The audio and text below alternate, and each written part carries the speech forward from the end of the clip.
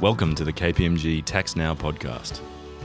In this podcast, we explore some of the more complex matters across tax, economics, regulation, and compliance. Each month, we meet with KPMG's foremost experts and other special guests to unpack key issues faced by taxpayers around the globe.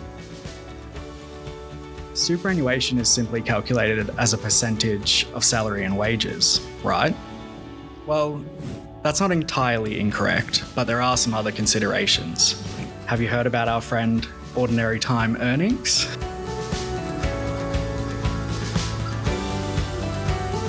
Hello, my name is Zachary Thomas. I'm a senior consultant in KPMG's employment tax team, and I'm looking forward to delving further into the world of superannuation and why it's so important to get it right. With me today are my employment tax colleagues, George Cressy, Senior Manager, and Sam Gathercole, Senior Consultant. We've seen that the Commissioner has had an ever-increasing and substantial focus on employer compliance with superannuation guarantee legislation in recent years, particularly after the amnesty period closing in late 2020. As a result, employers appear a little bit more proactive in getting things right. However, because of the complexity in the modern payroll landscape, we still see superannuation shortfalls occurring. There's also been some recent case law on superannuation guarantee causing some uncertainty around the treatment of annual leave loading. We'll discuss that a little later in the episode. Sam, to start us off, why is it important that employers get superannuation right? That's a really great question, Zach.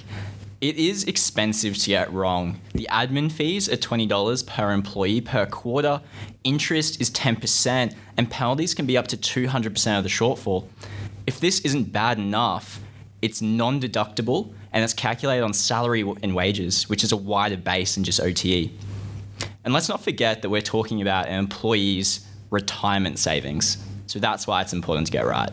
Can you both share some of the common issues that employers face when dealing with superannuation? Absolutely, Zach. So one of the most common areas that we see causing issues with superannuation guarantee compliance is pay code items being incorrectly coded for superannuation within the payroll system. Some really common examples of that are annual leave loading, which, as you said, we'll talk about a little bit later on in this episode, fixed car allowances, payments in lieu of notice, and certain condition or skill allowances. Now, these are payment types that are commonly not being subject to super within the payroll system, when in fact it's fairly common that they should be. And that's just the pay code mapping. The actual system issues we see problems with as well. For example, the $450 rule being apportioned weekly instead of monthly.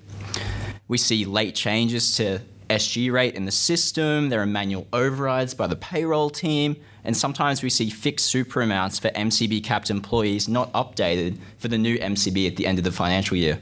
And for anyone who doesn't know what the MCB is, that's the maximum contributions base, which is essentially a cap on earnings to which super applies, which is applied on a quarterly basis.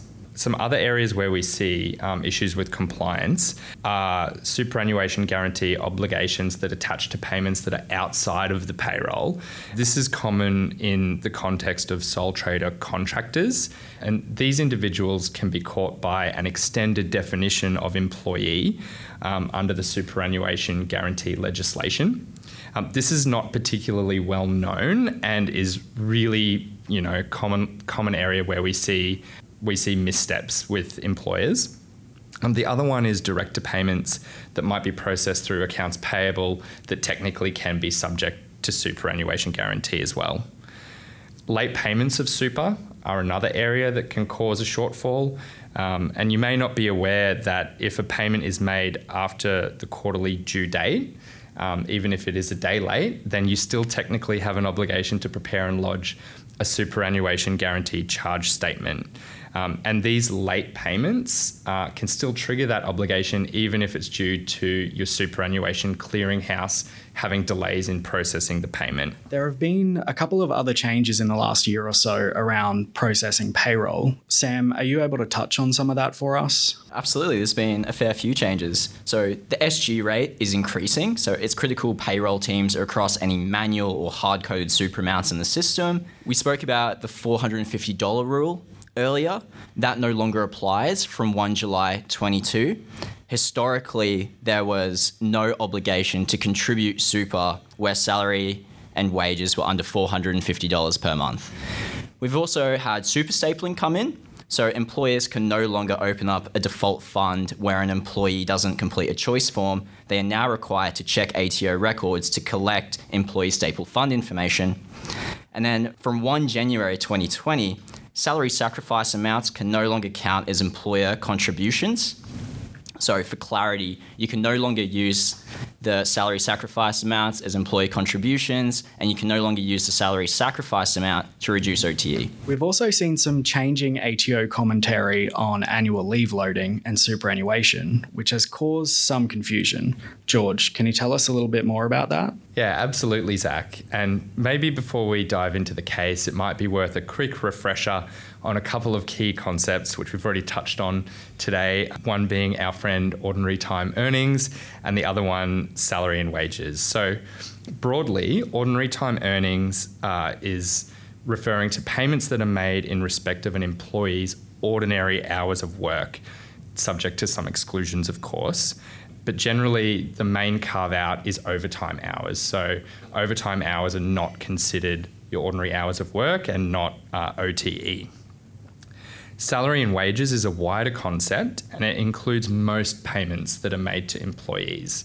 So ordinary time earnings is a subset of salary and wages. The key ruling on ordinary time earnings is a ruling called SGR 2009-2, and that ruling provides that super is payable on annual leave loading unless it can be demonstrably referable to a lost opportunity to work overtime. Now, the ATO website used to say that super wasn't payable on annual leave loading, one source of confusion. And in early 2019, the website was updated to say that annual leave loading will be OTE unless there's written evidence that states the reason for the loading, and specifically that it's referable to a lost opportunity to work overtime.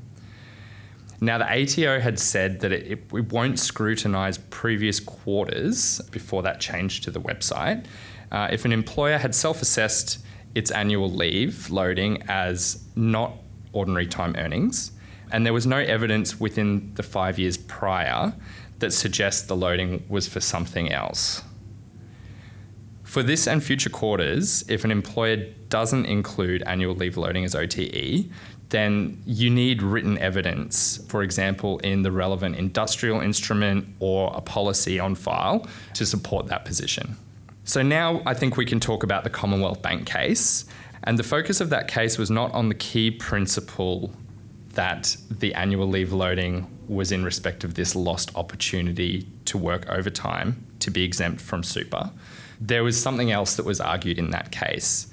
And broadly what it was saying was that the annual leave loading was not paid by reference to an ordinary rate of pay, but instead by its very nature, the loading was paid on top of the ordinary rate of pay, since it's being a loading, and that the employee was entitled to receive the loading only during periods of annual leave. Therefore, the loading is not paid by reference to ordinary hours of work. It's instead paid by reference to the period of annual leave, which inherently is not ordinary hours. Basically, what this means is that there's a bit more uncertainty because the court's approach didn't focus on whether the loading was linked to this lost opportunity to work overtime. And that's the approach that the ATO had taken to date in SGR 2009-2 and also on the website. It's important to note that the Commonwealth Bank case was an inferior court decision compared to BlueScope Steel, which is considered the seminal case on ordinary time earnings. and we're yet to hear from the ATO about its view on what this Commonwealth Bank decision really means. I'll finish with a warning to anyone that's listening that's thinking of applying or relying on this Commonwealth Bank case. You really should proceed with caution because we're still waiting on a decision impact statement from the ATO or any guidance from the ATO on their view on how it applies.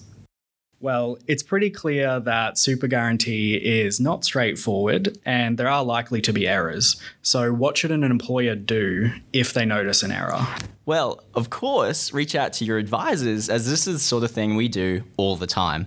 While you may have identified an underpayment, you might also have overpayments, such that there is no need to lodge an SGC statement. However, if you are required to remediate through preparation and lodgement of SGC statements, it's very important that you pay by the due date.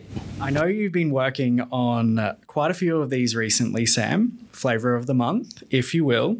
Can you share some of the difficulties employers might face when preparing an SGC statement? It's a very involved piece of work. As part of the remediation process, we often undertake a review of pay codes and their treatment for superannuation purposes. We check how they're treated for salary and wages, which is a broader base than OTE, and we need to ascertain how each of the pay elements is treated. We assess this on a quarterly basis, which is different to pay periods. We consider the carry forward of overpayments and also the late payment offset. Payroll, just by its nature, there's a sheer volume of data that's involved in the remediation process. Sometimes other unexpected issues come to the surface. For example, maybe a pay code had its treatment temporarily changed a few years ago. And this is only superannuation guarantee. There can be contractual obligations over and above that may need to be considered. It sounds like there's a lot of work involved in this superannuation remediation. And it's really important to do as your interest payments continue to go up, admin fees applied to each quarter that there's a shortfall, and there's an increased chance of the ATO finding an issue before you do, such that your penalties are going to be a lot higher. And remember, it only takes one employee to ask the ATO a question to trigger an audit. Well, I think our listeners can agree that superannuation sure is a complex beast, and it is really important to get it right. Thanks to our employment tax guests, George Cressy, Senior Manager, and Sam Gathercole, Senior Consultant. My name is Zachary Thomas, a Senior Consultant in KPMG's Employment Tax team. If you'd like to know more, you can have a look on our website or shoot us an email. Thanks for listening to another episode of the KPMG Tax Now podcast. If you'd like to ask a question, please send us an email at kpmgtaxnow@kpmg.com.au. Be sure to subscribe at kpmg.com/au/taxnow or follow our LinkedIn page at KPMG Tax Now Insights for regular updates.